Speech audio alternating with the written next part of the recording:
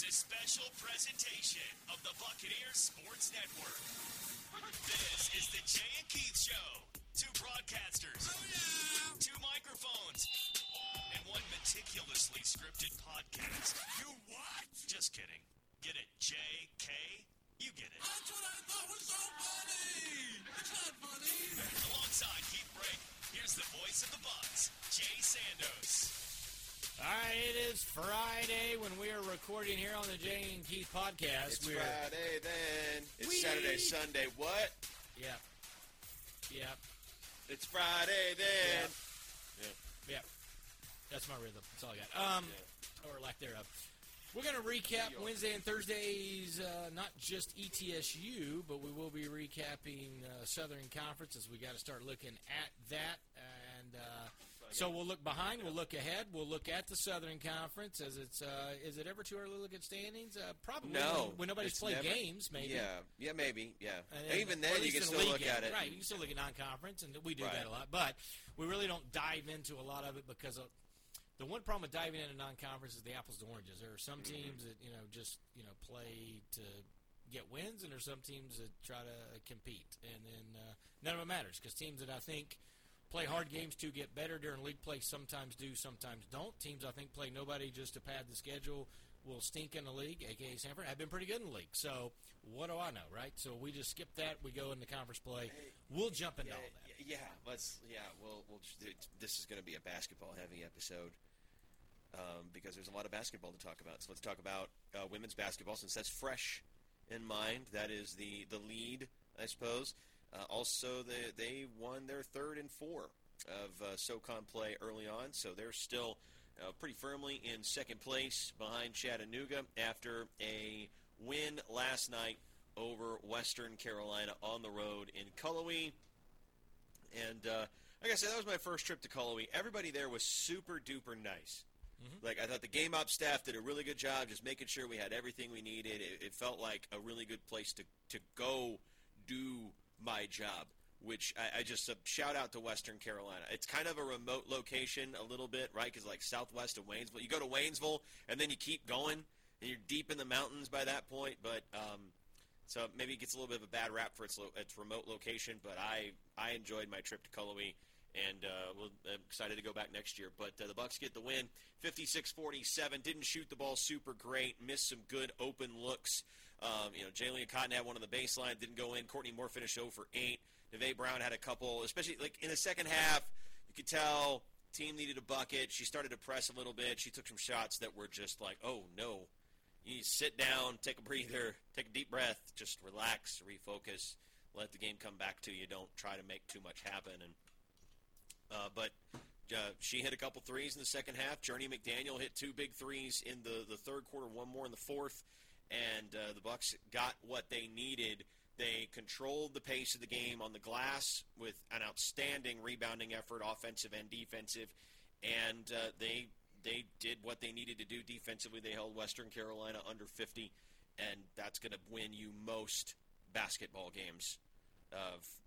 Especially if you play the way that ETSU does at a deliberate pace with offensive efficiency. Well, like a little bit more offensive efficiency than they had last night, but very, very lockdown defense.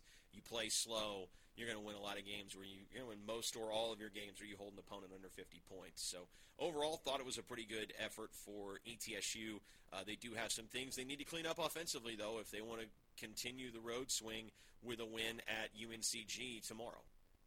Yeah, and for UNCG, I think that's the defensively, yes, they were there, but Chattanooga, at least a little bit, I tuned in to watch kind of during some commercial breaks of the ETSU game, had no trouble offensively against UNCG. And that was kind of the one thing, UNCG, if they can keep you in the 50s, right, they got a shot at a game. If you get to 60 or 70, I just don't think UNCG can get there. And I wanted to kind of use this weekend. I know it's a tough weekend, right? Because right now you don't want that Chattanooga ETSU swing.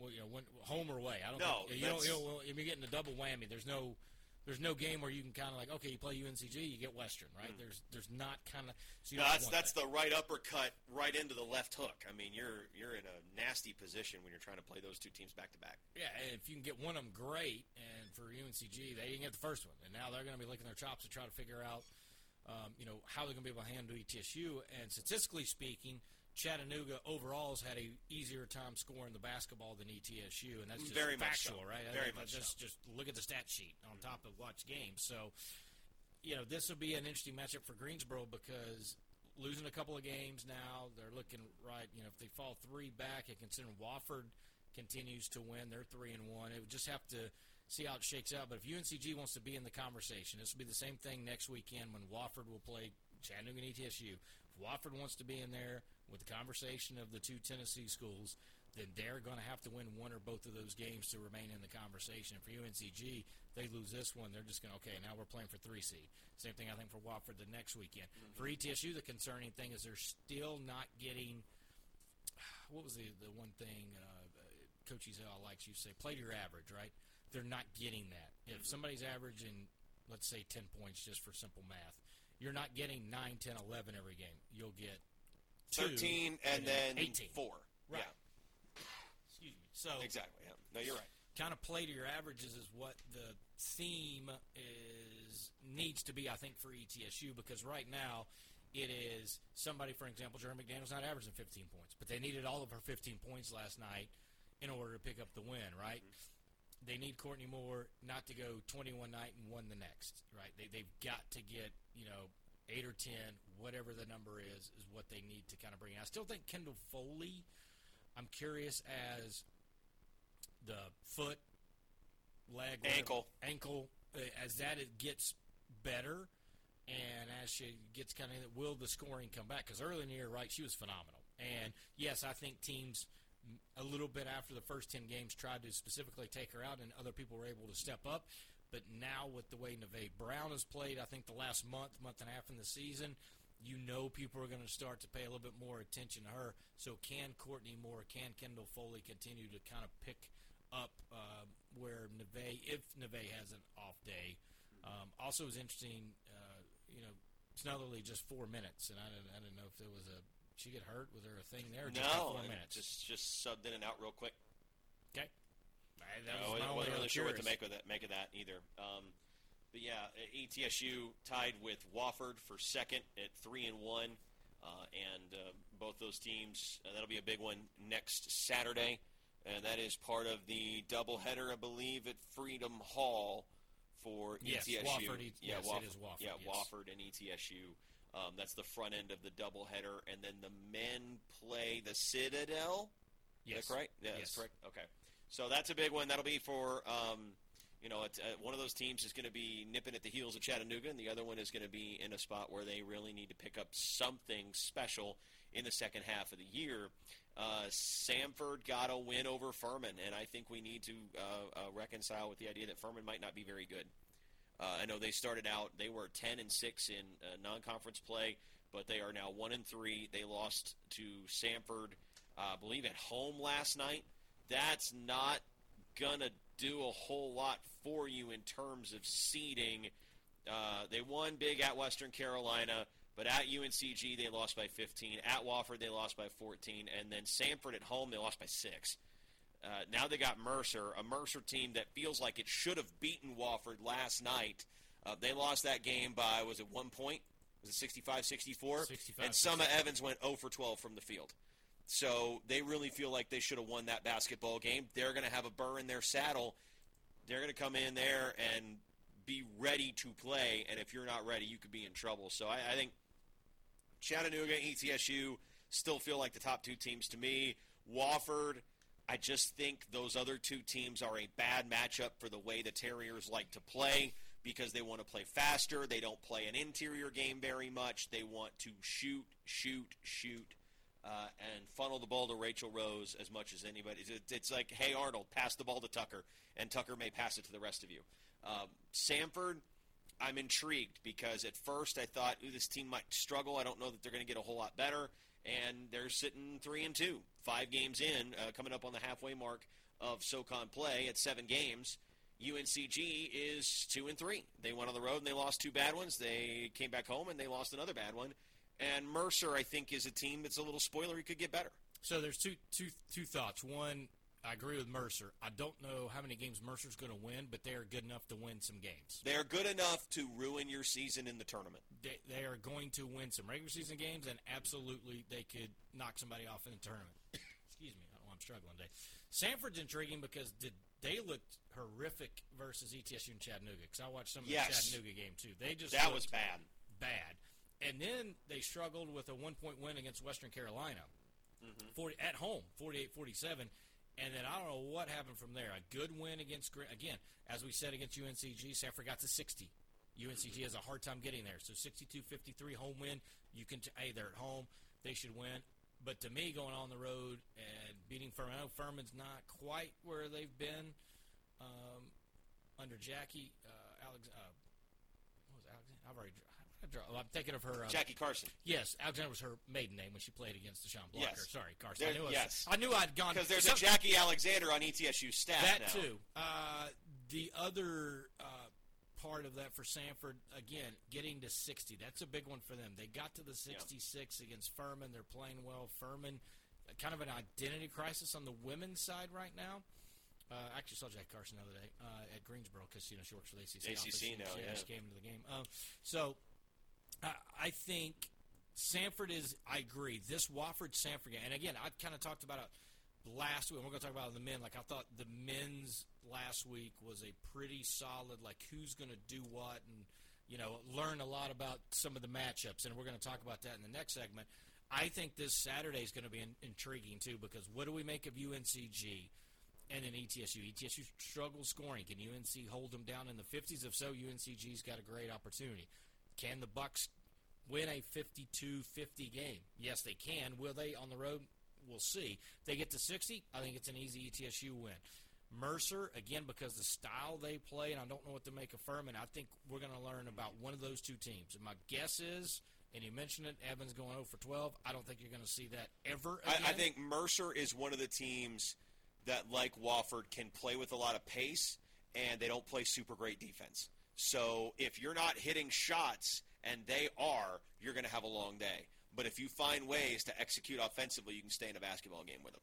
And that's, they playing so fast, it puts you out of position defensively a lot of times, and teams are able to exploit that. And ETSU was able to exploit that. They played a faster game. Both teams scored in the 70s, and ETSU got a win. Chattanooga Western's probably the throwaway game of the weekend, if you will. Because I want to ask you because here's Western Carolina's their upcoming schedule: Chattanooga at home, okay, UNCG at home, okay, at Wofford Furman, then Mercer Samford at home. They've already lost to both of those, and they lost decisively to Mercer. At Chattanooga, at ETSU, at UNCG to end the season. Yeah, they may not win a game. I was going to say, do they win a game?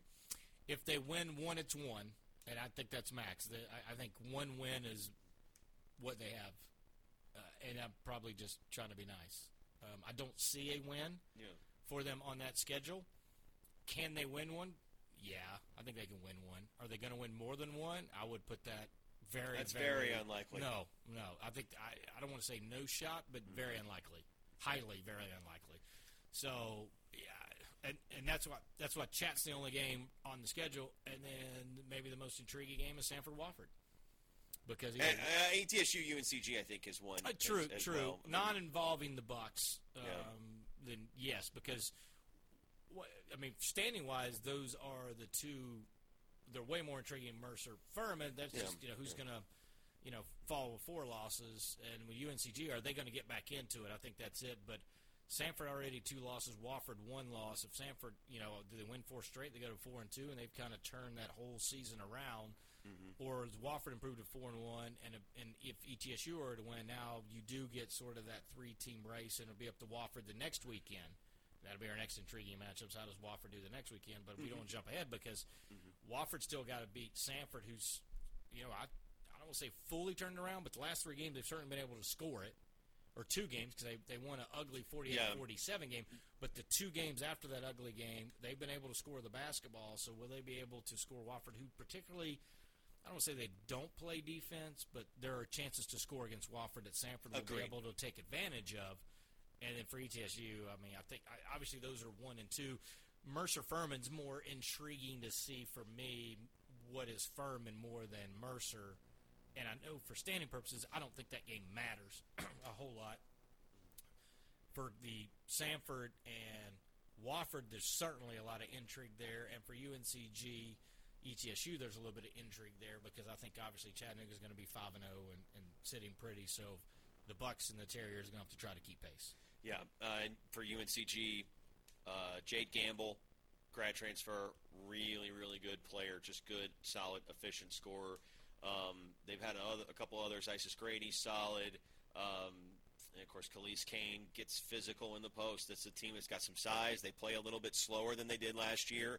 They're not immediately get down the floor and chuck it up from the right wing or left wing or wherever they can get a halfway decent look at three. If it's a contested look, they'd still fire it up sometimes. This team has overhauled, I think, its identity as how they play basketball on offense, and it's helping them win basketball games. And I think that's a tip of the cap to the coaching staff over in Greensboro that, hey, this may be better for us to try to win ball games this way, and it's been effective. It wasn't effective for them last night, but that doesn't mean it won't be effective for them throughout SoCon play this year. Is that all you got? It's all I got. Okay. All right. Well, I think we should move on then.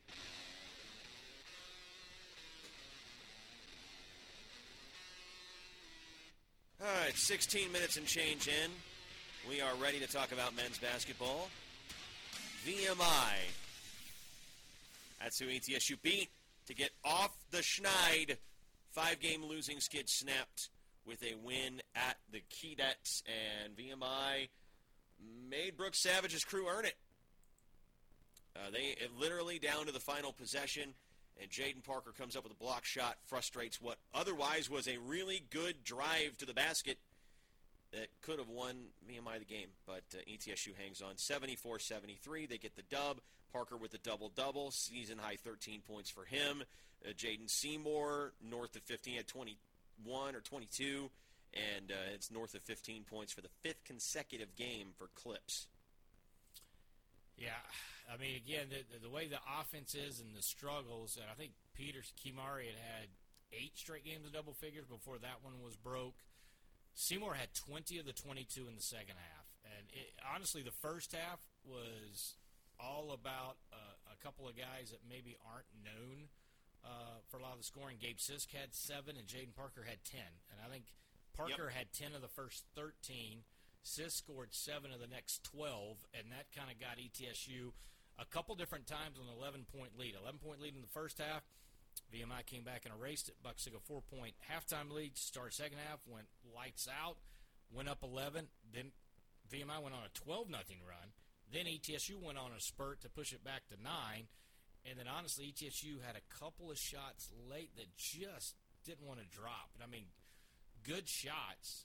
Osimo had one that kind of rattled, hit the backboard, and just missed. I mean, it's one of those where, like, and I feel like for Ebby, it was good to see him make 4 threes. I think he only made 4 threes the last 4 games. Yes. But it was good to see, again, his misses aren't really you can kind of tell if a guy's dialed in or not for me.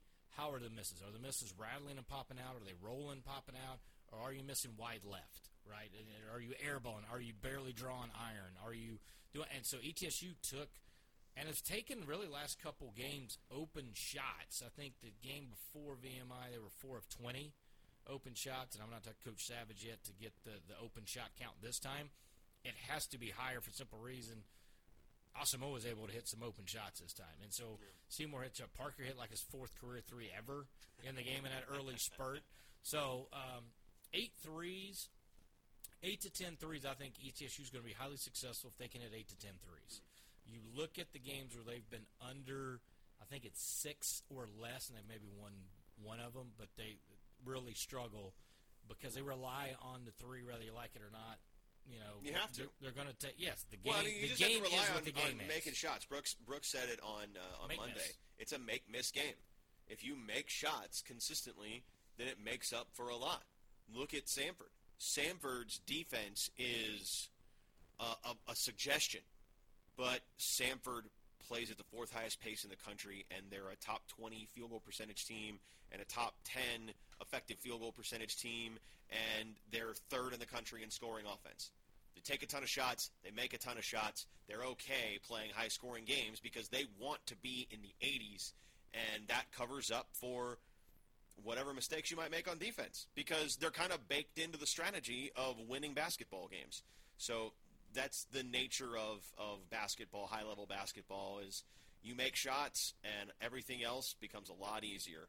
ETSU made some shots and things started to become a little bit easier. The shots dried up. VMI was able to throw a counterpunch, and Bucks never really put the Keydets away, which I think is concerning. But at the same time, you got to put one foot in front of the other. Getting the win period on the road is critical for ETSU at this juncture of the year. Yeah, because, I mean, you're either looking at a 6-game slide or you get a win, right, over a team you should beat, even if you don't have Karan. A 6-game slide that would have a reasonable chance of morphing into 8 very quickly. Correct. With Samford and then at Mercer, a Mercer team that just lost at the Citadel, a game where they blew a double-digit second-half lead. They're either going to be motivated or they're going to wilt next week. Yeah, there was like at one point like an 18-point lead. Yes. It was. It looked like they were running away with it. I was busy watching Western Carolina UNCG late, and that game went to overtime and was a lot of fun. But the Bulldogs came back. They hit forget who it was, hit the 3 with like 4 seconds left to give them the lead. And it was just an absolute stunner. I looked at that score later, and my jaw hit the floor. It was wild. Who was it hit the last shot? Well, I was looking at the lead. So it was in the second. It was an 18-point lead in the first half. A 16-point lead with under 16 minutes to go for Mercer, and then it was the 3-pointer. Melora Brown. Elijah Morgan hit the 3. You're right. Right. Yeah. No, you're right. Brown hit the one free throw, but Morgan, to your point, that 3 was with about 40 seconds to go. 40. And then they hit a free throw with a couple seconds just to kind of seal the deal. But yes, for Mercer, they're in that cusp, just like ETSU was. Do you still have the team for Coach Savage if you drop that VMI game? And I know he would say yes, but would you really? Right. Does Mercer, how are they going to respond? Because they're going to go to UNCG, which is a tough game, and then, okay, let's say you excuse that one. Well, now you got a team in ETSU that, depending on how the results are, really aren't that far off from where you are in the standings. We'll go over those in just a second. And you lose that one, now you're like, oh, my goodness, you got swept. Now you could see it really going downhill for Greg Gary, which I hate because I like Coach Gary. But certainly this was a year people were looking at him like you it's like, you okay, time to do something, yeah. You know, year 4 or whatever, we got to see some sort of result. So it'll be curious to see how – and it's amazing how these little win here or there, you know, could do it. Because even just one extra win for ETSU, just think about what that – just think about the Wofford game. Peterson hits the shot. I try not to. I know. You go to overtime, you do whatever. You maybe win that one, and you're 3-4, you know, instead of 2-5. I mean, it's just amazing – how some of these go. Samuel Mercer. Mercer's lost a couple of one-score games. I think 3 of them in league action. So I mean, think about not just like the one win is like how much of a difference that can make for you. For ETSU, it makes a huge difference because you'd be 3-4, Wofford would be 3-4, and you have the head-to-head, so you're off a Friday night. Yeah. Then that could be the difference between being the 6 and being the 7 and having to play that extra game. And that's one that I think we're going to look at the end of the year and go, man, wow. That what could have been if they had been able to finish that one off. And I'll say that, and I realize ETSU was rebounding and should have a rebound advantage against VMI, but the last couple of games we're starting to see the offensive rebounding numbers come up where we did in the first couple games without Karan Boyd. Yeah. And I think because everyone was so reliant on just watching Karan Boyd go get rebounds that I think everyone's kind of understand, hey, gang rebound, even on the offensive end, go get them. And it was the Jaden squared had double-doubles, and that was good to see. And wanted to hope that ETSU, especially against the Samford Bulldogs, which we'll talk about in a second, we'll go over kind of the SoCon results and standings, and then we'll kind of dive in a little bit of ETSU and Samford. But I think if ETSU continues to pound the glass on the offensive-defensive end, that's certainly going to help. But I feel like they're starting to be a little better and figure out roles differently without Karan Boyd, which I think will only help whenever he comes back. Now, will he be back Saturday, Wednesday, the following Saturday? I did see him work out without the boot on. He has been doing some things. I was told, highly unlikely Saturday. Now, wasn't ruled out, Right. but highly unlikely Saturday and Wednesday could be the first time we see him on the road at Mercer. I'd love to see him Saturday, but let's be honest, at this point, it's better if he's got to sit one or two more games to get healthy. I think everyone agrees. Yeah, I would rather take the long play there with Boyd, because if he comes back against Samford, because this is the first place team and we need all hands on deck and we need everything we can to try to beat Samford at home, and Boyd tweaks it again and he's out for 2 months, his season's over. So I would just hedge just a little bit. If it takes an extra couple days and you have to wait until you go to Mercer, hey, all the better. I would rather have Karan Boyd 95% for Mercer and feeling good than I would at 75% for Samford, because that Mercer game is going to have a much bigger implication on your seeding, probably in the grand scheme of it all, and it gives Boyd a better chance to get healthy to the point where maybe you're less worried about re-aggravating something. And to that note, too, they were working on doing a couple offensive packages for Justice Smith, and then he got hurt right before the game. So he was out in a boot, and I will say this, Coach Savage rolled in some guys early, and he talked about, like, hey, at some point we got to see if these guys are going to be able to help us or not, because if somebody else goes down with an injury, right, I'm not getting them a lot of time. So we saw a guy, now maybe not huge minutes, but Mekhi Johnson got 11. Braden Illick got 9. Illick actually knocked down a 3 for you. I thought defensively had I don't know if they gave him credit for that block or not. I thought he should have got one of those blocks they didn't give. I thought ETSU had like 10 blocks. He only got credit for 7. But he was able to knock down a 3 as well. Gabe Sisk continues to play heavy minutes. So do you get Karan Boyd? How does that change some things? Will the Bucks, Samford, considering the way that Samford, and I'm semi-transitioning, but the way Samford presses and gets whatever, I mean, it's going to take energy. They're going to have to rotate some guys in. So getting some of those guys on the floor early I thought was good. I did chuckle and made up a stat. I don't think there is a stat where Coach Savage banged the 30-second timeout 20 seconds in. I said that was the fastest timeout taken in college basketball this year. Of course, I really don't know that, but it's got to be up there. It's got to be close. If it's not, I mean, there's only 19 more seconds they could have beat him with. So, but I did like that. I mean, he asked them off the bat, I want you to do this. They come down, they turn over, give up an open 3, bam, go. I did have a couple folks ask me, ETSU guys got to be one of the worst teams and giving up threes and three-point percentage this year. So I actually looked that up, and it's not even close. The 18-19 Steve Forbes and 2 years ago Desmond Oliver both gave up 296 makes. ETSU this year, if the pace continues where it is, would rank somewhere 20 to 22nd in threes given up, around 225. And percentage-wise, right now, teams are making the 26th best three-point percentage versus ETSU. I think people forget in the non-conference, ETSU is one of the best in the nation. There's only been 1 or 2 conference games where teams did kind of feast on ETSU defensively, but overall I think there's a little bit of a farce going on that ETSU is not defending the 3 or not good at it. I just think part of it is the fact that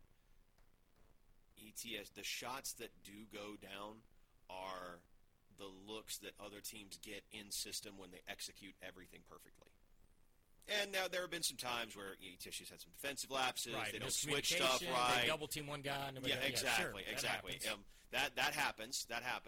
It's happened a little bit more than anybody would like this season. But it's just when you see, once every 3 or 4 trips they get one exactly right and they get a clean look and they knock it down, and that happens, over a period of 20 possessions in a game, they hit like 5 or 6 threes, and you're just thinking, God, what happened? And then the next 20 possessions they hit 1. The percentage might stay high, and the made 3 numbers stay high, and the point total is obviously very high, but the efficiency is different. I think ETSU is okay defending the 3. I really don't think it's a catastrophic thing. There are a lot of other issues. The main one is switching man-to-man for the Bucks. That allows the drive and kick to come open, and when you're not spaced right and somebody's driving on you, well, then you suddenly have 3 guys collapse into the basket. Now there's a 3-point shooter open on the wing. That's part of it too. Guys need to be forceful and aggressive in communicating when they're going to switch. Don't just come up behind somebody and tap them on the shoulder and say, "Hey, I'm switching with you, bud." You got to be aggressive. You got to be you got to command it on defense. And I think that's what ETSU really needs, just that big, loud voice to command the defensive side of the basketball, and that will make everything a whole lot better, and those open threes will start to dry up pretty fast. And again, I hate to say it because it sounds like a crutch, but when Karan Boyd, who is your best defender, is out on the court, that is going to help everybody. Certainly hope so. And just communication and just everything going. And I think the trust factor, right? I mean, Boyd had earned trust from teammates, and now that he's been gone, I do think there are guys getting valuable minutes. They've played some different positions. They've guarded some different things, but getting him back, especially on the defensive end and rebounding, right, that is going to be huge whenever he comes back. And I think, again, I think there's a little bit of a falsehood on overall where ETSU is. There's been a couple of games where, and when you get into Southern Conference action, they take more threes than a lot of other leagues. And let's be honest, there's some good shooters in the league. Yes. Let me ask you this. Okay, KB comes back. He's healthy. He's in for the duration. Everybody else is healthy. Rotation's typically going to be 8. We know who the 5 are on the floor to start. Alan Struthers will move back to the bench. Who are your other 3? Who are your other 3 guys that are going to play double-digit minutes in the rotation? If Struthers is on the bench, he'd be one of them. Yes. So, okay, Struthers and then Gabe Sisk. Okay. Then to me, I don't know you have to commit to another guy because I think it depends on the team and the style of play. Matchup. Yeah. Right, because if it's a guard-heavy, yes, Tyler Rice would be the next guy. I would assume he would get double-digit minutes, give or take. If it's more of a post-present type deal, could you see DJ Hughes get those minutes? Could it be Illick? I think that 8th guy is a floater. I think you would still see Struthers a lot, and you would see Gabe Sisk a lot. I think that 8th guy is going to be more of almost a NFL defense on. Do we need the 6th? Nickel. What sub package are we doing here? Right. So I think it's more. I'm not dodging your question. I just think that's probably more how they're going to play it. I think that's a fair answer. I think that's what it is because I think Gabe's locked his minutes in. I think obviously Struthers has proven his worth on what it is. And it may just be a redistribution of those 7 and maybe and I think there should be another guy getting double digit. But if it's not, how do those work? But I do think you'll have 7 heavy rotated guys and then the others, if I can use the Murray Bar too here, the others, if they can combine for 18 minutes between them, and how do they get that? It's like Gilligan's Island. They're the rest. It's the professor and Mary Ann before they got their own line in the song. It's the rest. You do love that song. Yeah, it's a classic. All right. So have you never been in a ship that struck ground on the shore of this uncharted desert isle? When's the last time you watched Gilligan's Island? No, that is a great question. When's the last time you watched any TV show from before 1980? The last time I watched a TV show before 1980, I probably would have been in high school. And I've watched movies pre-1980, but I don't know that I watched TV. I watched the Mary Tyler Moore Show like 2 weeks ago. You know what? I take that back. I think right out of college, I rewatched a lot of the Carol Burnett show. I do like comedy type stuff. So sketch comedy like that. She was really good at that. I was all in on that whole that was right around the time like Whose Line Is It Anyways was just like starting to get going. Right, and I was like, it reminds me. So I started watching Carol Burnett show.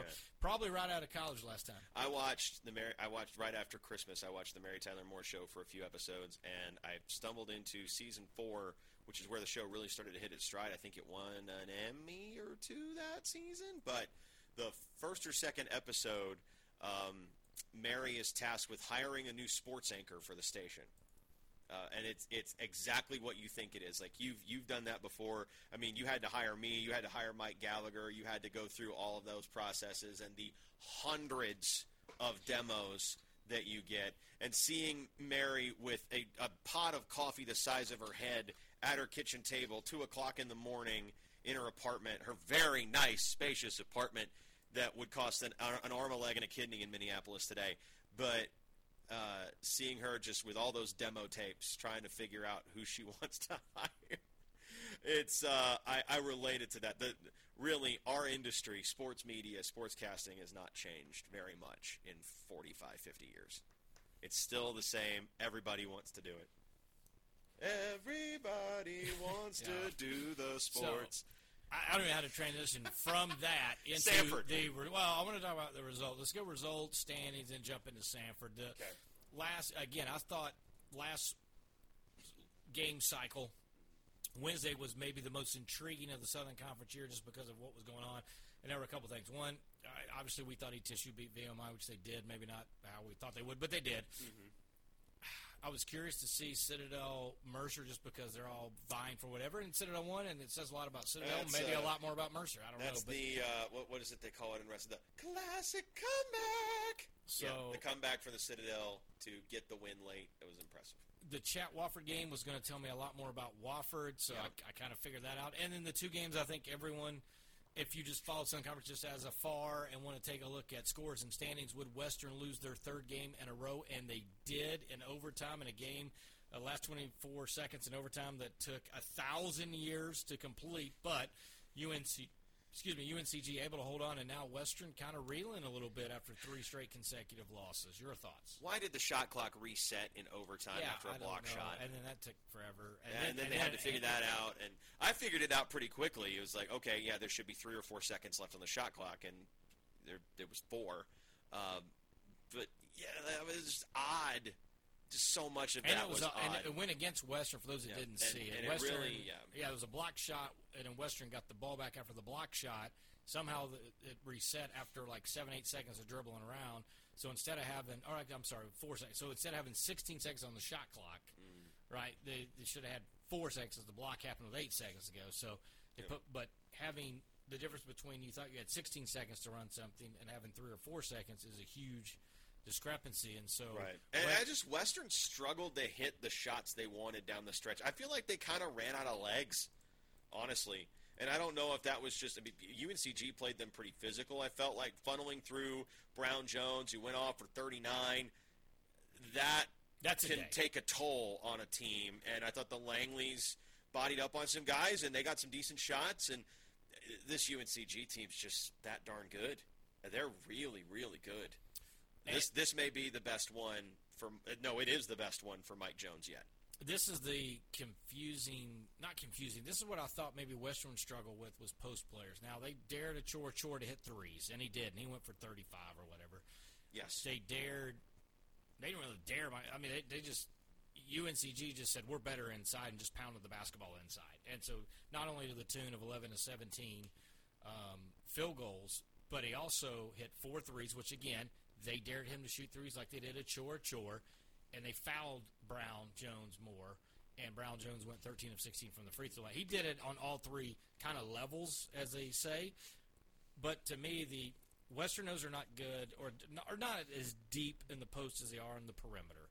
And when they face 2 of the best post players in the league, they've tried to dare them shoot threes, and it has backfired, number 1. And they've given him open looks. It's not like they're like guarding. They want him to take that shot because they feel like they're not going to hit it, and it's backfired. But they have not had an answer for post players. And that is maybe a little bit of the concerning part. And the physicality that Furman was able to use against Western as well. So 3 different ways. Yeah. What I'm hearing is that Jaden Parker needs to take some threes in Cullowhee. Well, they may guard Jaden Parker. Not again. We're not letting it happen again. The post interior Western was kind of the knock on what do we know, because we know if you look at just the names of the guards and what they're able to do, Woolbright is the double-double machine and continue. And he had 34 in the game with 15 rebounds. He continued to do what he does. Trey Jackson, he's going to be able to drop a lot of threes. Russell Jones Jr. is going to play tough defense, hit a clean 3. DJ Campbell normally is going to hit a 3 for you. Pelote's going to shoot a 3. What are you going to get out of Lampton, Granger, Williams? What are those guys in the interior going to be able to give you? And really, they only need defensively because Western has enough. He had 82 again. They have enough scoring. So that was it was interesting to see because I didn't know that UNCG could get to 85, but they were able to do so. But it was I went to halftime, and I was a little shocked by the score because Western was down 13. I thought, well, they're going to be able to make a run second half, and then they kind of exploded, and then they took the lead, and then UNCG had to come back, and it went to overtime. It was a good basketball game. if you just, again, no dog in a fight, and, Right. and you're trying to watch what was going on. It's soul-searching time for Western now because that's three straight. in a row, and it's after opening up the league with 4 straight wins, they're kind Looking of like a title contender, yeah. So, and then we transitioned to the other game everybody wanted to watch was Samford going to continue to roll with the 17-game win streak, where they're going to make it 18, or with Furman getting healthy with Marcus Foster and Pegues playing. Pegues now played 5 in a row. Foster playing his second game back. How would that go? Marcus Foster, a double-double with 22 and 11, and Furman really was in command most of the game and never really threatened. And a 10-point victory. Yeah, this is the Furman team that we thought we were going to get at the beginning of the year before all the injuries hit, and then they got smashed by a much healthier Chattanooga and started out 0-2, and it was like, but we all saw it, we all knew, well, all their principal shot makers weren't in that game, so if they get healthy and it's still this way, then it's a problem, but until those guys get healthy, reserve judgment on the Paladins, because I really think that we all thought that was the preseason favorite, and I think they are asserting themselves now. They are very much back in the title fight, and everybody is going to be looking over their shoulder for at the top of the conference this year. Furman is maybe who we thought they were, if I could green you there, once they've got healthy, which is a pretty good basketball team. For the Samford Bulldogs, I still think, all right, their only loss is at Furman. With Furman finally fully healthy, they'll get them a chance at home. Furman was able to handle the pressure because they have very good guards. Mm-hmm.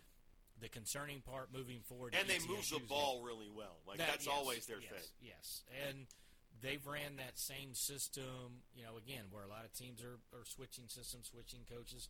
I mean, Chattanooga's year 2 in the system, but they've not been running Dan Earl's system that long, and so there's still intricacies that people are trying to learn, where Wofford was running this when Bob Ritchie was the assistant, and then when he took over, and Furman, I think I said Wofford. Furman is running the same system again when Bob Ritchie was assistant, now as the head coach, and I think the big thing for Furman is they get guys, redshirt them, and they're willing to sit and wait and play behind the next guy.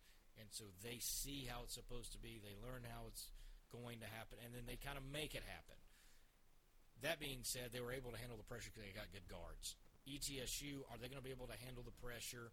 Samford's averaging 11.5 steals per contest with that press, 14 in league action, if you just go conference games only. So that's going to be one of the huge keys. Can ETSU able to handle that? And then the depth. I mean, you look at the amount of minutes played for Samford by play. Let's just take 9 minutes or more.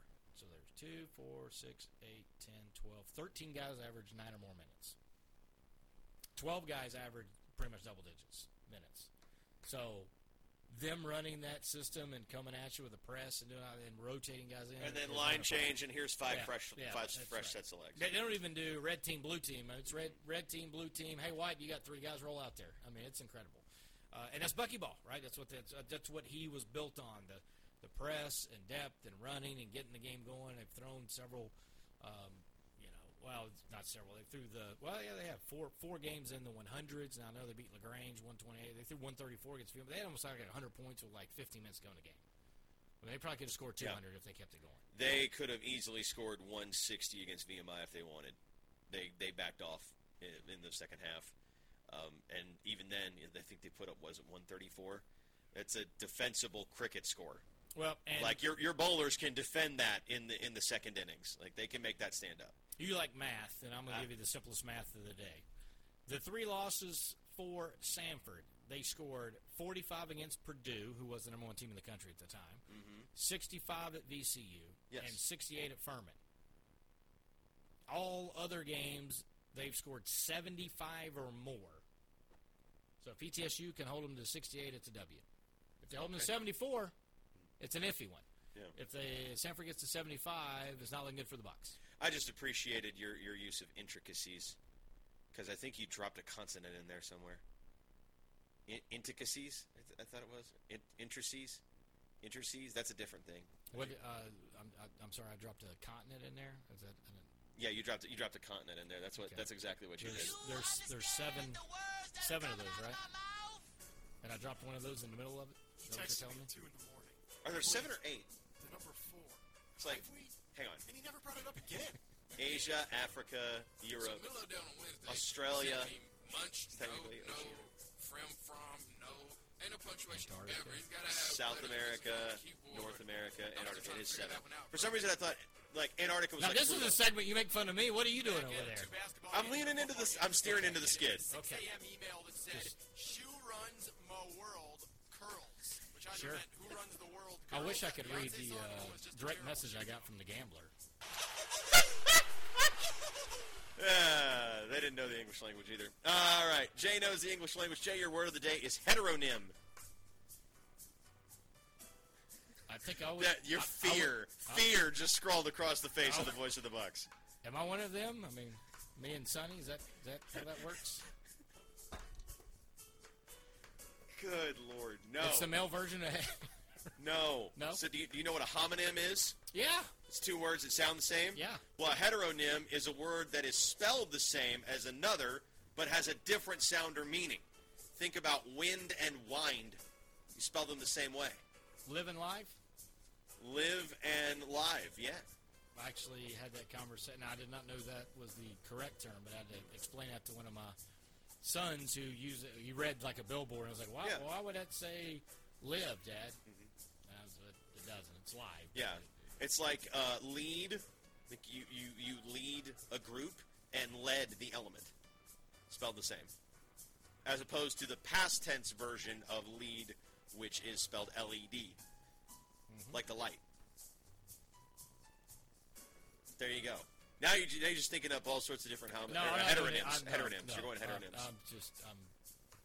I think you should work that word in tomorrow. You should do heteronym. Or would you prefer lexicographer? I would. That was my backup plan. I would. Well, I'd butcher both, and then probably still use them incorrectly because I won't remember that, or say it correctly. That's probably the other thing too. Yeah, you should probably stay away from heteronym on a broadcast. That's just Jay knowing his limitations in the English language. But I do know how many continents there are. Unlike you. I just had to double check. Okay. Because I thought, like I said, I thought Antarctica was like Pluto. Some people counted it, some people didn't. I couldn't remember off the top of my head. But at least I was able to navigate my way through them. Can you do the dumb thing that people do where they throw a state at you and name the state capital, like reflexively? Can you do that? No, because generally I'm going to say I probably don't know the right state capitals, right? Because, I mean, generally speaking, like I'm from North Carolina, so most people don't know, I guess, Raleigh. It's Raleigh. But yeah. not a lot of people know that. But, I mean, in general, I don't know that. I feel like most people know that Raleigh is the capital because it's one of those things where, like, Charlotte is the misdirection. Right? You say, how do you say the state capital of Kentucky? Is it Louisville or Louisville? It's neither. It's Frankfurt. Right. I got Neve Brown on that. She gave me a look. The dirtiest look. Yes, because you on purpose tried to lead a certain way. Well, that's the whole point, is it's trying to catch you off guard. I never catch you off guard with anything, not including but not limited to that segment. But yes, ETSU and Samford tomorrow along the Buccaneer Sports Network. Jay Sandos with call on the radio. I will have the call on television, and we will not have coverage of ETSU women's basketball at UNCG. I believe it is. Is that a 2 or 1? I don't know. That is I think it's a 2, actually. I just clicked off that. I'm not 100% sure. I thought it was a 2, but yeah, that's where we are and where we're headed. All right, your thoughts on fast pace here. Citadel, Chattanooga, men, don't really have. What about VMI Western? VMI Western by a lot. Okay, Furman, Wofford. Give me the purple. Mercer, UNCG. Uncle G, comfortably. Yeah, all. I mean, as good as Wednesday's was on the card, on Saturday may not. I don't want to say it's totally the opposite because there are a couple intriguing matchups there, but it's certainly not as good as it was. I still think Wofford's a paper tiger. If they beat Furman, then I'll change my mind, maybe, kind of a little bit. But everybody else, I kind of expect to handle their business, to be honest. 3:30 air for Jay and a little bit of Bruce Strandbarger. on the Buccaneer Sports Network. Although Bruce will have the call of the game with me. Jay gets him for pregame and postgame. And he gets me Monday through Friday on the Jay and Keith Show. Buccaneer Network!